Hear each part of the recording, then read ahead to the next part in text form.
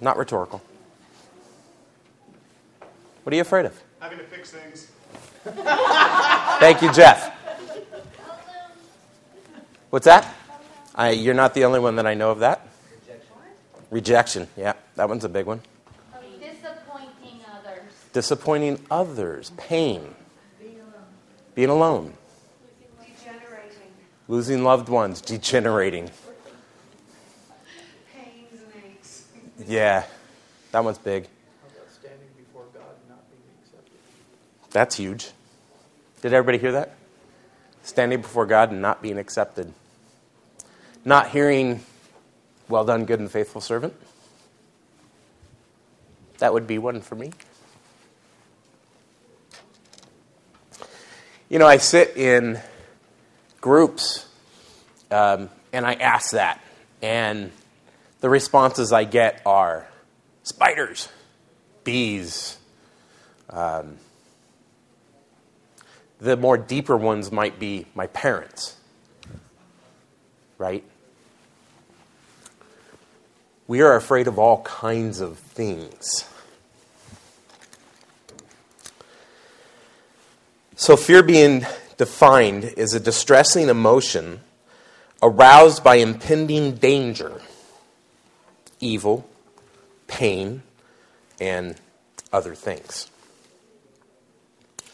Whether the threat is real or imagined, and that is huge. It's what we perceive the threat to be. Somebody let a lion in here, let it loose, would we all be afraid? Yeah, most of us would be. Somebody out of this group probably go, I'm not afraid, and just walk right up to it, right? Not using the fear in the right way or not using wisdom in that process, probably a bad thing. But it's our perception, and our perception can play a large part in fear and how we respond to it. Fear can be connected to many other emotions such as shame, guilt, anger, rejection. Other words that in our culture that describe fear, and I love this first one. I just love the sound of it. Foreboding. Okay, I love that. I don't know why. Apprehension, consternation, dismay, dread, terror, fright, panic, horror, trepidation, and plain scared.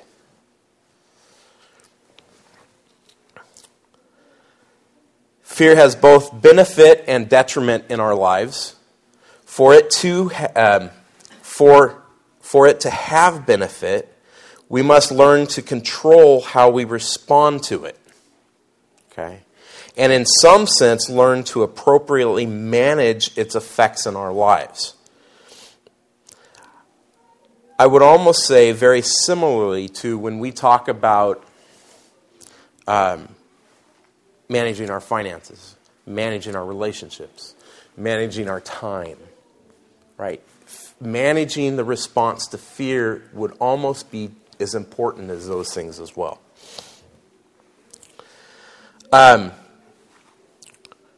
Managing the words that come out of our mouth. That's another huge one, right? Because this one is dangerous. The detriment to us could be fear controlling our decisions. And I don't mean the fear that causes us to make a decision to run from a charging rhino. Okay? Or the decision that causes us to keep our distance when we see a bear or a snake. Or even the fear of the Lord, which causes us to do His commands. Okay? These are all healthy effects of fear in our lives. When I say detriment, I mean our response to fear that could cause us to perceive the thing that we claim to be afraid of to be that which puts us into a type of slavery. Gosh, going on 30 years now. Some friends and I went hiking up in the mountains. And a guy I'd worked with for almost 2 years, had no idea about him, but he was afraid of heights. I learned this, that when we got to a certain point in our hike, we had to cross a bridge that the canyon was about 500 feet below. And it was a hanging bridge. And I just, of course, I don't have much fear of things. But I just zoomed straight across the thing, and I climbed up on the post and kind of was hanging over the right 500 to 700 foot drop. It didn't bug me, didn't scare me at all. And I turn around, and here he is, and another guy in the group. They're crawling across this bridge, inch by inch, foot by foot. And I'd never seen that before. And it wasn't what the perception of this individual that I had. 186 IQ, very intelligent, knew how to make decisions on the spot, could respond to just about anything. And I turn around, and reality is hitting me in the face. He lived in a type of slavery, but he was not going to let it stop him. They made it across that bridge. Now, it was just as bad going back, right? But did it stop him? No. A worse detriment would be a response to fear, which causes our response to draw down a curse from God. And we can do that. What can we be afraid of? There are over 150 things which psychology refers to people having an unhealthy fear. Public speaking. How many of you actually get up, run up to Trevor and said, I'll do the reading and the prayer? The reading's fine, right? It's the prayer. It's the opening of the ark that scares us to death. And yet, we allow, in a sense, that fear to take over in a congregation that's not going to judge you, that's going to help you move through this. I don't think we're looking at it from the second perspective. I think we're looking at it from the first, right? Being accepted by others, being judged. Absolutely. Stairs. There is such a thing as being afraid of stairs. Water. Cats. Dogs, spiders, bees. And the list goes on and on and on and on and on. I remember watching a talk show years and years ago, and I would only turn it on if I couldn't figure anything else to do. So I was not a big talk show fan. But this one was interesting because the talk show was trying to help desensitize people against their worst fears. The woman that they were talking to was afraid of cats. And she was talking to the talk show host and about this whole thing, and they're sitting over here. And behind her, 100 feet that way, as they're talking about her fear of cats, and she was not exhibiting any fear whatsoever and that type of thing, somebody walks in from behind the set and is holding this beautiful cat. And they're just petting it, and it's right. It makes a noise, and she hears it. She turned and screamed and got up from her seat and ran to where she perceived safety was at, away from this cat. Whatever it was, whatever she perceived that this cat could do to her, controlled her and kept her in a type of slavery. She had an extreme fear, one which she was really a slave to, and it really, really affected her life. So, where did fear come from?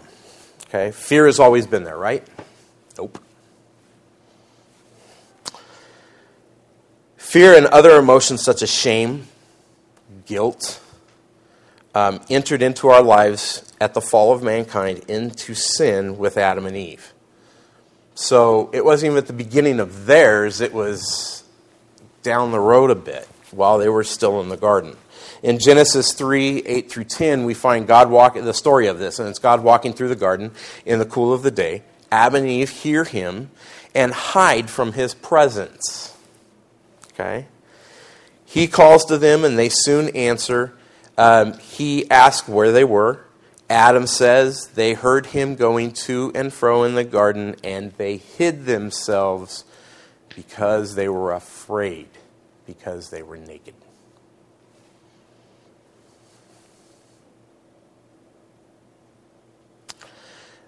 I kind of like this. It's kind of funny. It's classic human response. Okay,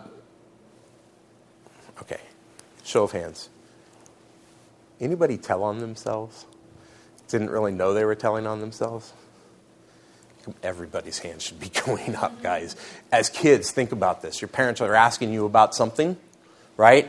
And you start saying the story, and you're giving everything away which you are guilty of, that you didn't do what you were supposed to do, and they're catching you because parents knew the outcome of what the behaviors were going to be. We tell on ourselves. Adam and Eve told on themselves. So God's next question is directed to their response into their sin, right? And to get them to acknowledge what they have done. And of course, they start making more excuses and so on and blaming others. And that's the way a sin nature tends to be. But go back and imagine a relationship with your Creator with no fear, no shame, no guilt getting in the way. Imagine a relationship with your spouse where no fear, no shame, no guilt are in the way.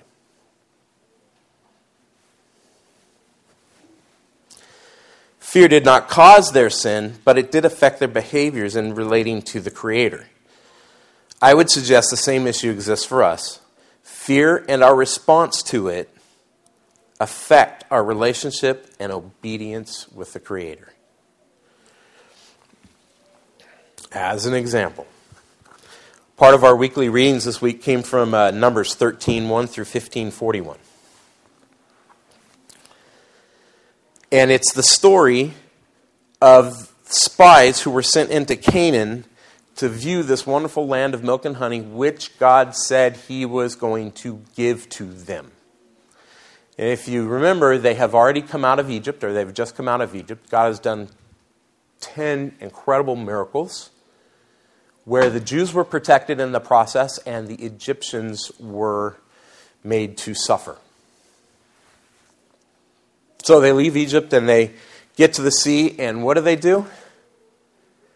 They're afraid, and they don't know, and they're not turning to the one who's saving them.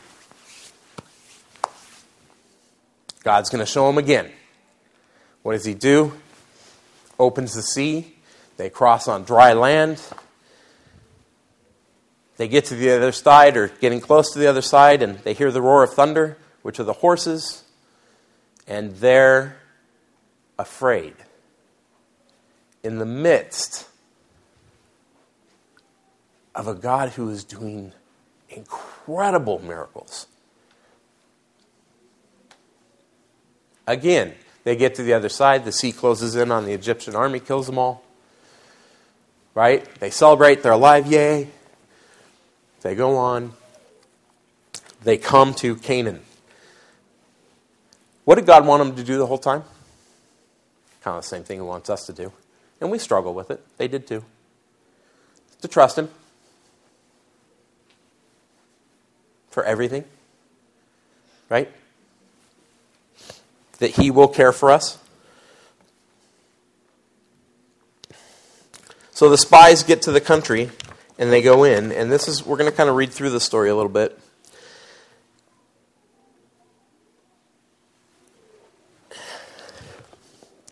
Starting at 13:1, I'm only going to read portions of this. Then the Lord spoke to Moses, saying, "Send out for yourselves men so that they may spy out the land of Canaan, which I am going to give to the sons of Israel. You shall send a man from each of their father's tribes," so every tribe is represented. "Every one of them should be a leader," which means that they're looked up to. by all the other people in the tribes. So Moses sent from them, from the wilderness of Paran at the command of the Lord, all the men who were the heads of the sons of Israel.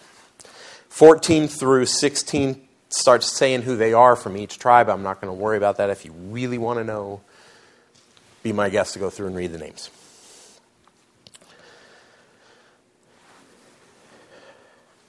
By the way, this is a pattern for humans. Israel is just our example of the lack of trust and so on. Israel wanted people over them. God put judges, right? They complained because everybody else had kings. So we want kings, right? And eventually God gave in and gave them kings. I'm afraid we're not going to be like everybody else. Picking up in 17, Moses gives instructions to the spies. I just want you to hear these things so that you know what's happening. When Moses sent them to spy out the land of Canaan, he said to them, "Go up there into the Negev, then go up into the hill country, see what the land is like, and whether the people who live in it are strong or weak, whether they are few or many. How is this the land in which they live? Is it good, or is it bad? And how are the cities which they live? Are they open camps, or are they fortifications? Are they really built up and protected well? How is the land? Is it fat, or is it lean? Are there trees in it, or not? Make an effort then to get some of the fruit of the land. Now the time was the time of the first ripe grapes. So they went up and they spied out the land from the wilderness Zin as far as Rehob at Lebo Hamath. When they had gone up into the Negev, they came to Hebron, where Ahiman, Sheshai, and Talmai, the descendants of Anak, were. Now Hebron was built 7 years before Zon in Egypt. Then they came to the valley of the Eshcol. From there, they cut down a branch with a single cluster of grapes, and they carried it on a pole between two men.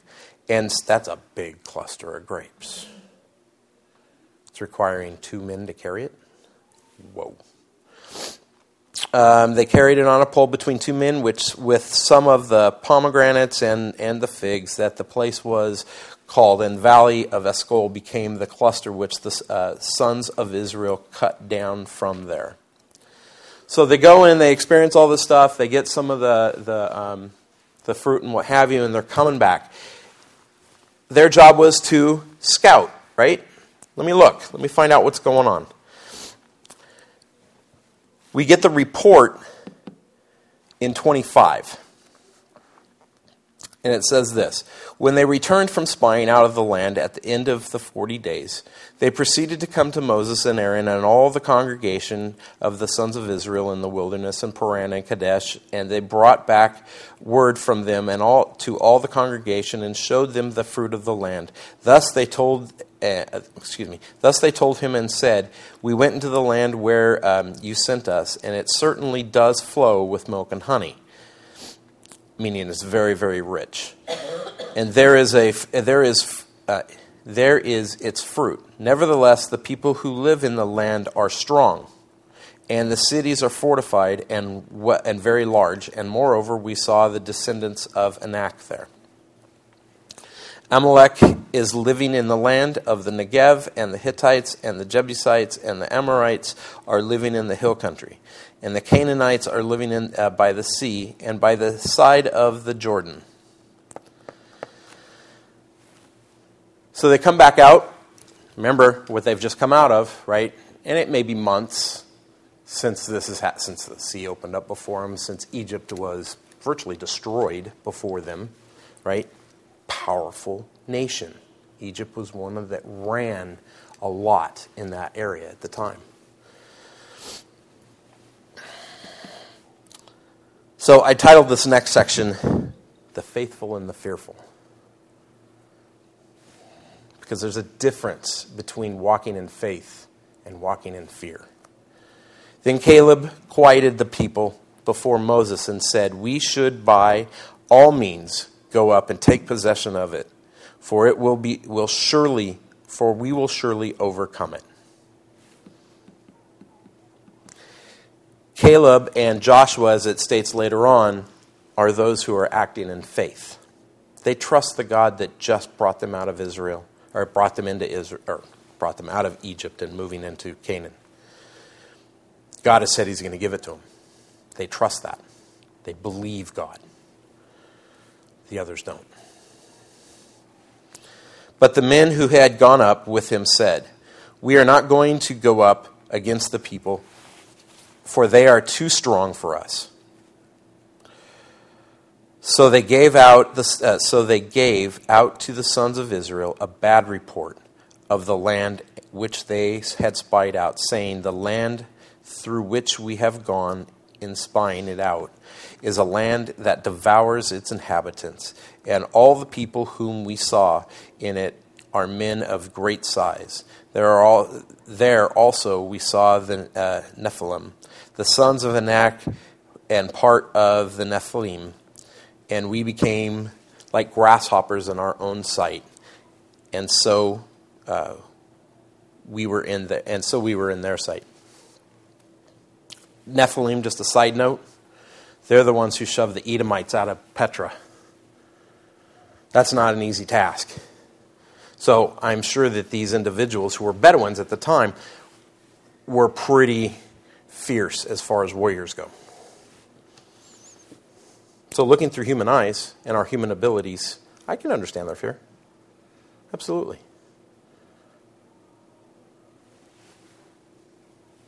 But God, where does He feed into this? And why aren't they looking that direction? Right? Caleb and Joshua are responding with faith and trust in the Lord.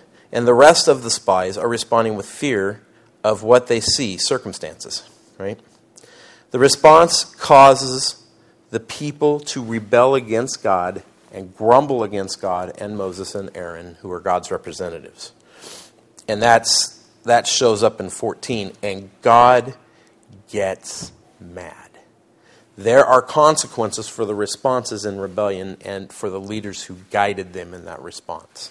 Okay? God says, "That's it, I'm done." The spies' response appears to be a response out of fear of what or who they see in the land. They do not appear to be trusting in the Lord, so their fear causes a congregational sin. Massive, right? Who are they again? They were picked because they were leaders, seen as leaders over these individuals. So they are held at a much higher account. Fear can spread like wildfire with a strong wind. People can be rational by themselves, but put them in a large group, fear and emotion will and can take control.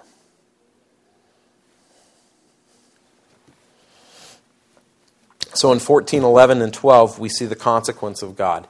The consequence from God is God will take them out and start all over. He's done. He's going to remove them. Moses, I will make an entirely new descendant and people out of you. But Moses intercedes for the people with God, but there are still going to be consequences for their lack of faith. The current generation will not enter the land. They will wander the desert for 40 years until the entire generation passes away, except who? Joshua and Caleb, those who remained in faith in God. The spies who did not trust God and caused the people to rebel, they died by a plague before the Lord. They were the first ones to go. And then the generation who followed them eventually died off. So why was the consequence so large? because the reaction of those put into the leadership position caused the congregation to sin. I believe there is a distinction between working through your fear and allowing it to take control. Are there consequences when we make decisions out of fear and it's personal, it's private, it's us? Absolutely. And when those fears come out and those decisions that we made and the sin that we have done, when it comes out, is it a higher level of consequence? Yes. And it just keeps going. Fear tends to be focused on self and self-preservation. As we mentioned with the charging rhino issue, that case would be fine, right? Respond in fear. Do it. It's going to set your body up to do what it needs to do to get you out of there. Self-preservation is great.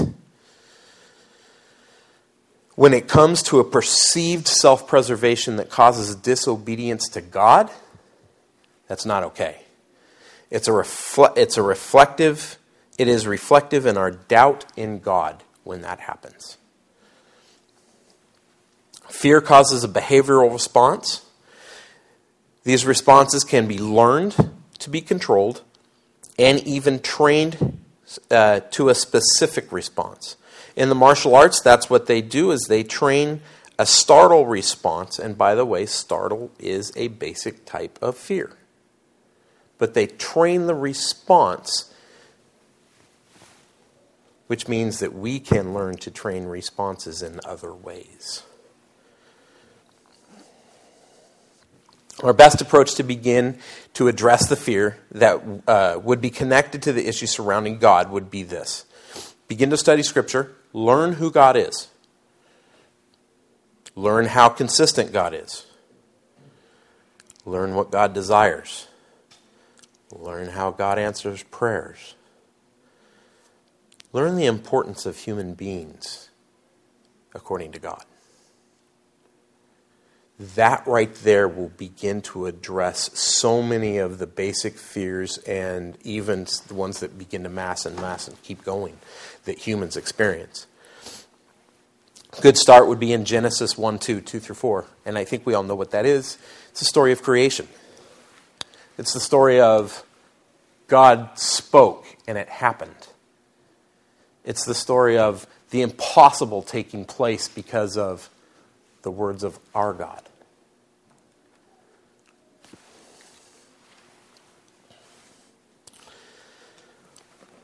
I'd also like you to look at Psalms 8.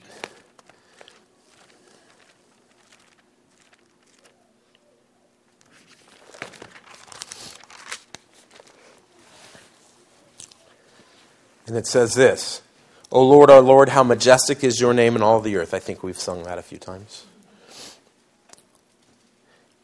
You have displayed your splendor above the heavens. Wait. Did he say he displayed man's ability to make things wonderful? No. Because in our comparison, our ability to do anything in comparison to his is nothing. With him, it's everything. From the mouth of infants and nursing babes, you have established strength because of your adversaries to make the enemy and the revengeful cease no more. So here's the thinking part. When I consider your heavens, the work of your fingers, the moon, the stars, which you have ordained, you have put in place by your spoken word. What is man that you take thought of him?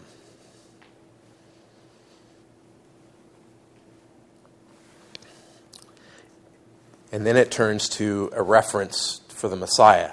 And the Son of Man, that you care for him. Yet you have made him a little lower than God, and you crown him with glory and majesty. You make him to rule over the works of your hands. This also fits for us. It fits both. You have put all things under his feet, all sheep and oxen, and also the beasts of the field, the birds of the heavens, and the fish of the sea, whatever passes through the paths of the sea. O Lord, our Lord, how majestic is your name in all the earth. I hope that you're getting a remembrance of what it says in Genesis 2, whereas they've created mankind, and it's saying God has given us dominion over the earth. He has put all of these things in subjection to us. How will we respond to it?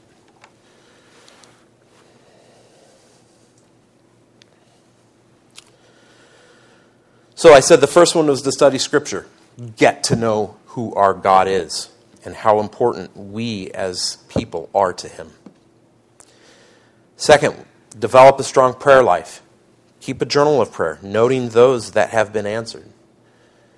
As history has shown us, our ability to remember fades with the next big, huge event. Oh yeah, wait, no, what?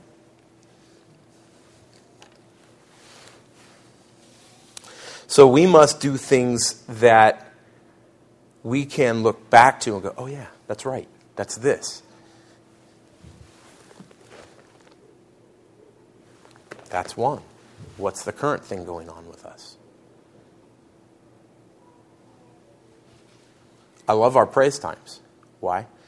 Reminds me that God continues to work in our lives on a daily, weekly basis.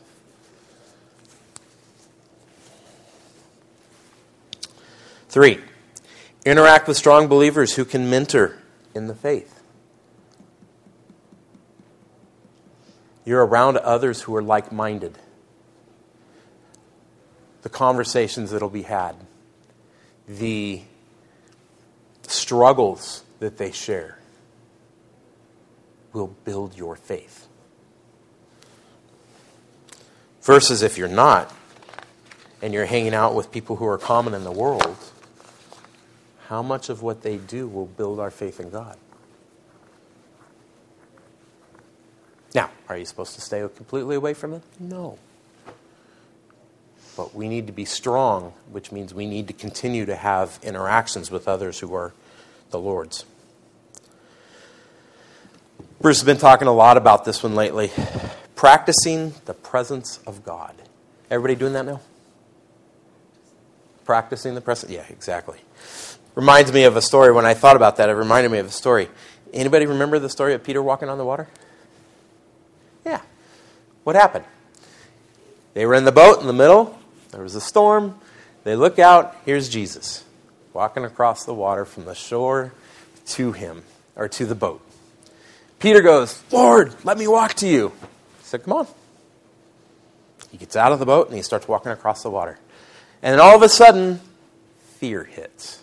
And he realizes where he's at and what's going on because he stopped looking here at the Lord and he looked at his current circumstances. And what happened? He sank. Right? And then what did he do? Lord, help me. What if he would have kept his eyes on Jesus the whole time? Do you think he did that later in life? Considering the stuff that he was able to accomplish because of the Lord? I think so. I think it's a learning process. But imagine, Peter walked on water.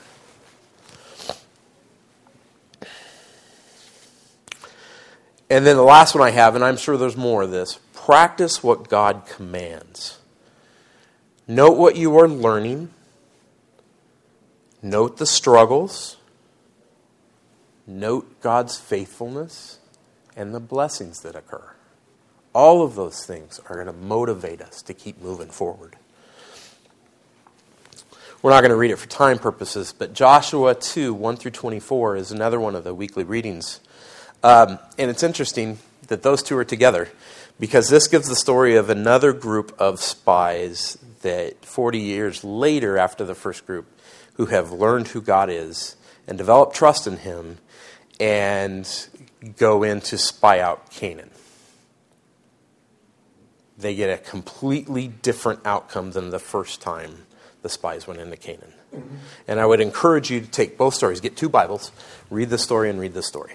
and compare and contrast the differences between the first set and the second set. There was a song that my father used to listen to often, and it rings out through my head as I think of these texts and what this topic is. And it is, and you guys, I'm sure you guys, most of you are familiar with this, is His Eye is on the Sparrow. And it was written in 1905, and the lyricist was Sevilla Martin, and composer is Charles Gabriel. And the lyrics are this, and I'm not going to read them all, but I'm going to read some. Why should I feel discouraged? Why should the shadows come? Why should my heart be lonely and long for heaven and home? When Jesus is my portion, my constant friend is He. His eye is on the sparrow, and I know He watches me. His eye is on the sparrow, I know He watches me. And then it goes to the refrain, which is, I sing because I'm happy, I sing because I'm free. For His eye is on the sparrow, and I know He watches me. This next verse is the one I want us to pay attention to. Let not your heart be troubled, His tender word I hear.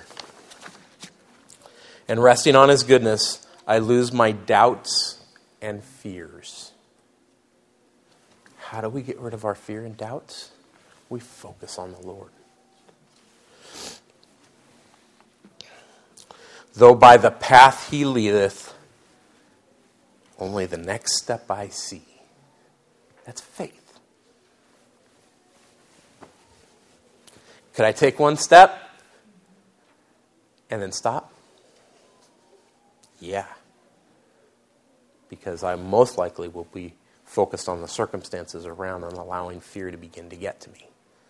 Let me tell you, you start falling because of fear, you start sinning because of fear, it's going to keep expanding and open doors for you to do other sins and other sins and other sins. It's going to keep going.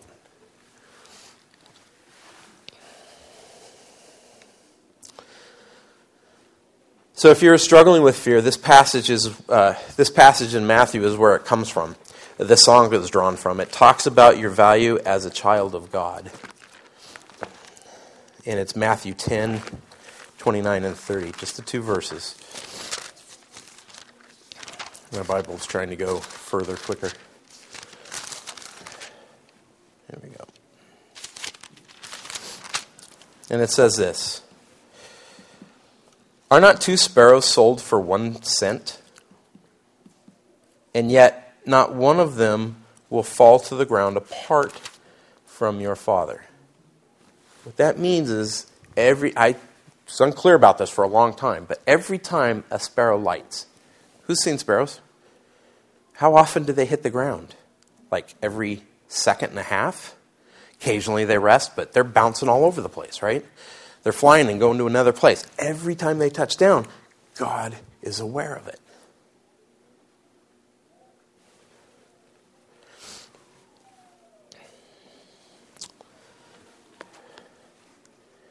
But the very hairs of your head are all numbered. So do not fear. You are more valuable than many sparrows.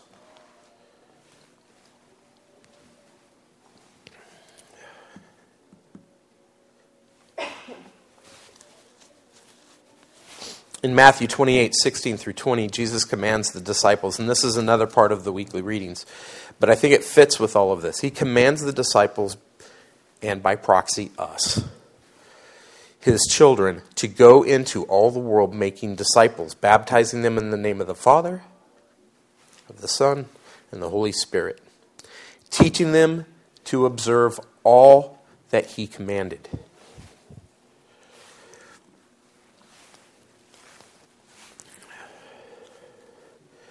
So what does that look like? This cannot be done by someone who is plagued by fear. Specifically, a fear that causes disobedience to God. You cannot make disciples if you are in that state. Making disciples means that there is preparation, there is training, and preparation and training will create competency, right? Somebody who is competent, do they tend to act in fear? No. This training and preparation and establishing competency removes fear. If we look at our children and how do we effectively get them from point A to point Z, right? Not A to B, because that's a short alphabet. We need to get them the whole way. It requires the following. It requires a plan. And if you have not sat down and developed a plan to get your children to be autonomous, God-fearing, and when I mean God-fearing, I mean that they're chasing, loving His commands, okay? Competent, ability to think through things and make decisions, then you need to develop a plan to do it. Second, you need to execute that plan, which means that there is going to be teaching happening, okay? And that monitoring the progress that is done. And then you need to keep teaching and reteaching until that information is understood and executed effectively. How will you know it's executed effectively? Because you're monitoring the progress. The progress on the plan that you have that establishes goals for them to be able to attain. Revise the plan as necessary until the goal is reached. We did this with heaven, by the way.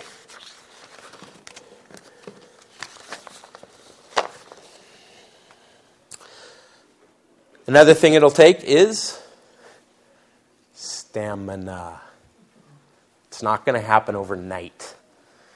It's going to happen over 18 to 20 years of challenging, helping them walk through it, backing off, allowing them to walk through it, stumbling, catching them, helping them learn from what their problem is, allowing them to keep moving through it, right?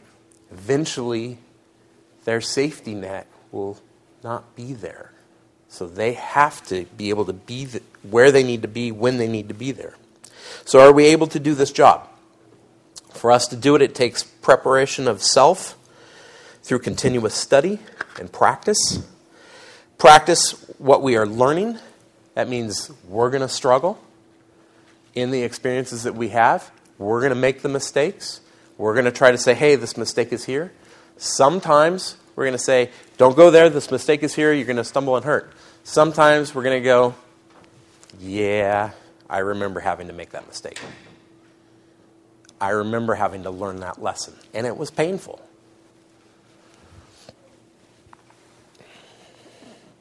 Acknowledge and stretch our own abilities as we face our fears and challenge ourselves. We have to do the same for them. Everything that we're doing for us in this process, we ultimately have to do for them. Because what if we haven't reached that goal ourselves? Let me ask you a question. You guys know that I've taught martial arts and learned under Professor Stokes and so on. Let's say I didn't. And I said, hey, Orlando, I'm going to pick on you. Come on, man. Let's go meet Monday night and I'll start teaching you all kinds of martial arts stuff. And I have no experience. I have no practice and no struggle. Are you likely to learn much? Are you likely to get hurt? Are you likely to have fear about coming back? And I would say that would be a healthy fear, right?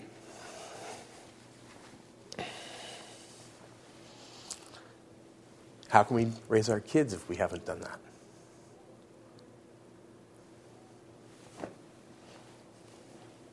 We're not going to know it all, but it's a continual process of learning.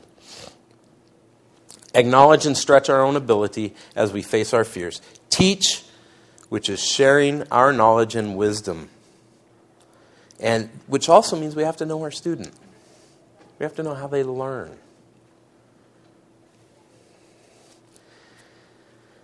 So now we have to teach our student to do all of that, to prepare themselves, to practice what they're learning, and to pay attention to the struggle and learn the experience. We have to teach them to acknowledge and stretch their abilities and face their fears. And we have to teach them sharing how to share their knowledge and wisdom, because the reality is the one who learns the most is the one who continues to teach. So, do we want our children to teach? Oh, yes, we do. Minimum their own children. And that will expand who they are and their ability. Student will put their trust in the parent or teacher first.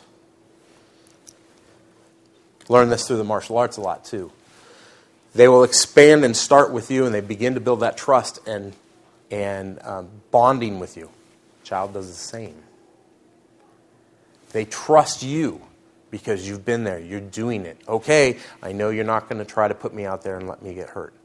What happens when it's in a situation where the parent doesn't care about what happens to the kid, and they can do whatever, and the kid learns a continually pattern of, if I follow this person, I'm going to get hurt. Begin to build up walls for adults, for authority figures.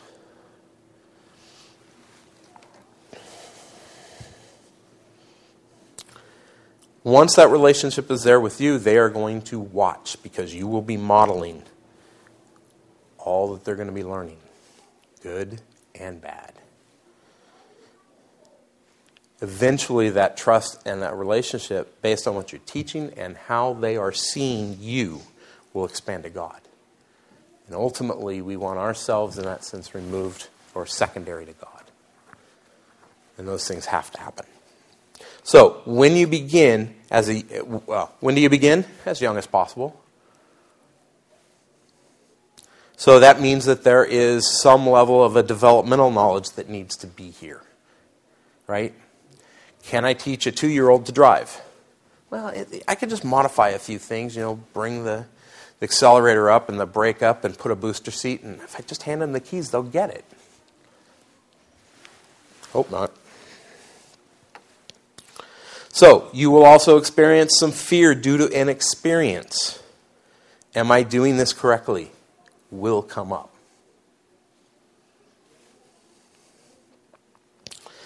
So, just this week, I made this comment to Robin.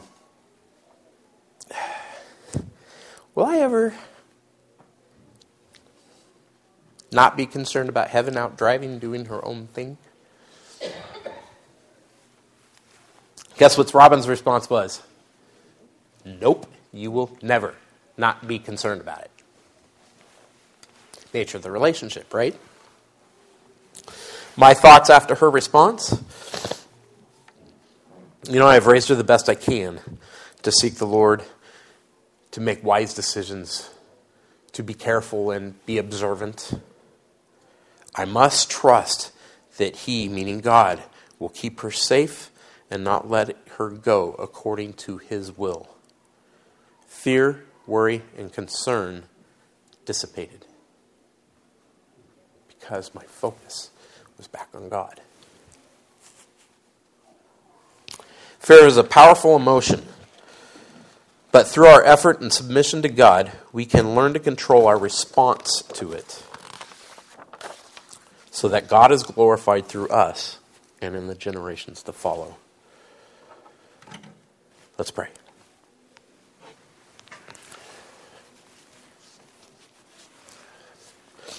Blessed are you, O Lord our God, creator of heaven and earth. Father, I'm so grateful that you are who you are. And that we are as important to you as your word tells us. It would be awful to walk through this world wanting to trust you and not knowing that we have value in your eyes. Because that would mean you didn't really care. But you do.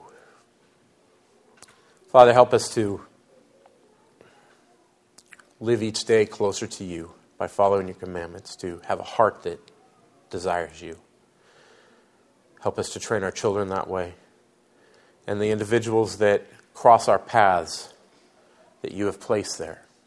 Father, let us get into their lives as we can and mentor them as you have instructed. Again, making disciples that are bold and have the correct fears. In your holy and blessed name. Amen. Questions?